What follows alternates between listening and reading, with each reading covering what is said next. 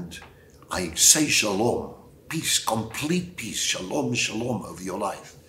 Absence of any aggravation, absence of anything that disturbs, absence of anything that makes you unhappy. Shalom is the word for it. And if I think about that, then I think how God loves you. And we've spoken about the love of God quite a few days in a row, but I want to move on to something else. And now Paul, in Ephesians 1, I'm back on Ephesians 1 in his prayer there. He says, now because of the love and the faith of the saints for one another, he ceased not to make mention of them in his prayers. And then he prays the following, that the God of our Lord Jesus Christ, the Father of glory, may give to you, here comes the reward, the spirit of wisdom and revelation in the knowledge of him. I want to read on, maybe just a little bit here. And the eyes of your understanding being enlightened, that you may know what is the hope of his calling, and so on and so forth. But it's interesting that Paul the Apostle first mentions their faith in God and their love towards one another. Because of that, he does not cease to give thanks to God.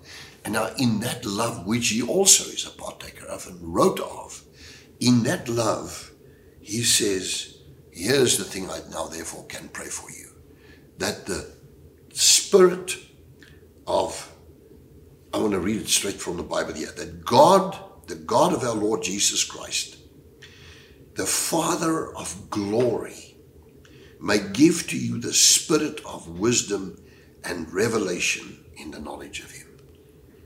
So here comes the thing. Maybe I said all of those sessions to say this. Here it is. Love for your fellow man and faith towards God has a definite reward. You know, Hebrews 11:6 says, without love it is impossible to please God. Without faith, it's impossible to please God. Well, faith works by love. Without faith, it's impossible to please God. For he that comes unto God must believe that he is, and is a rewarder of those who diligently seek him. So God is a rewarder. So Paul says, here are two characteristics, and you're going to get a reward. I'm going to pray for that reward. The first thing is your faith and your love for one another. Now you qualify for a massive blessing, namely the spirit of wisdom and revelation. That comes through the Holy Spirit. I think, wow, you know, that's just to me one of the most important parts of my prayer life. For years I've been talking about this prayer of Paul.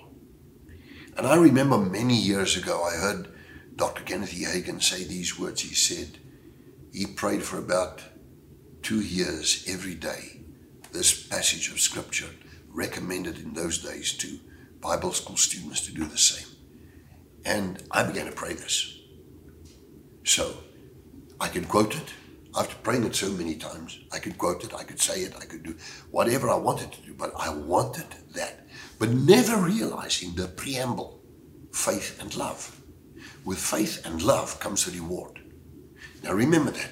So we'll pick it up in the next session, and I pray, Father, in Jesus Christ's name, that this revelation of the spirit of wisdom and revelation in the knowledge of Christ Jesus will come to everyone who hears me, this person watching me, because it's heart to heart, my heart, your heart, connecting with one another to Almighty God in Jesus' name. Lord, for the spirit of wisdom and revelation, that brings many answers. I thank you, Father. Amen.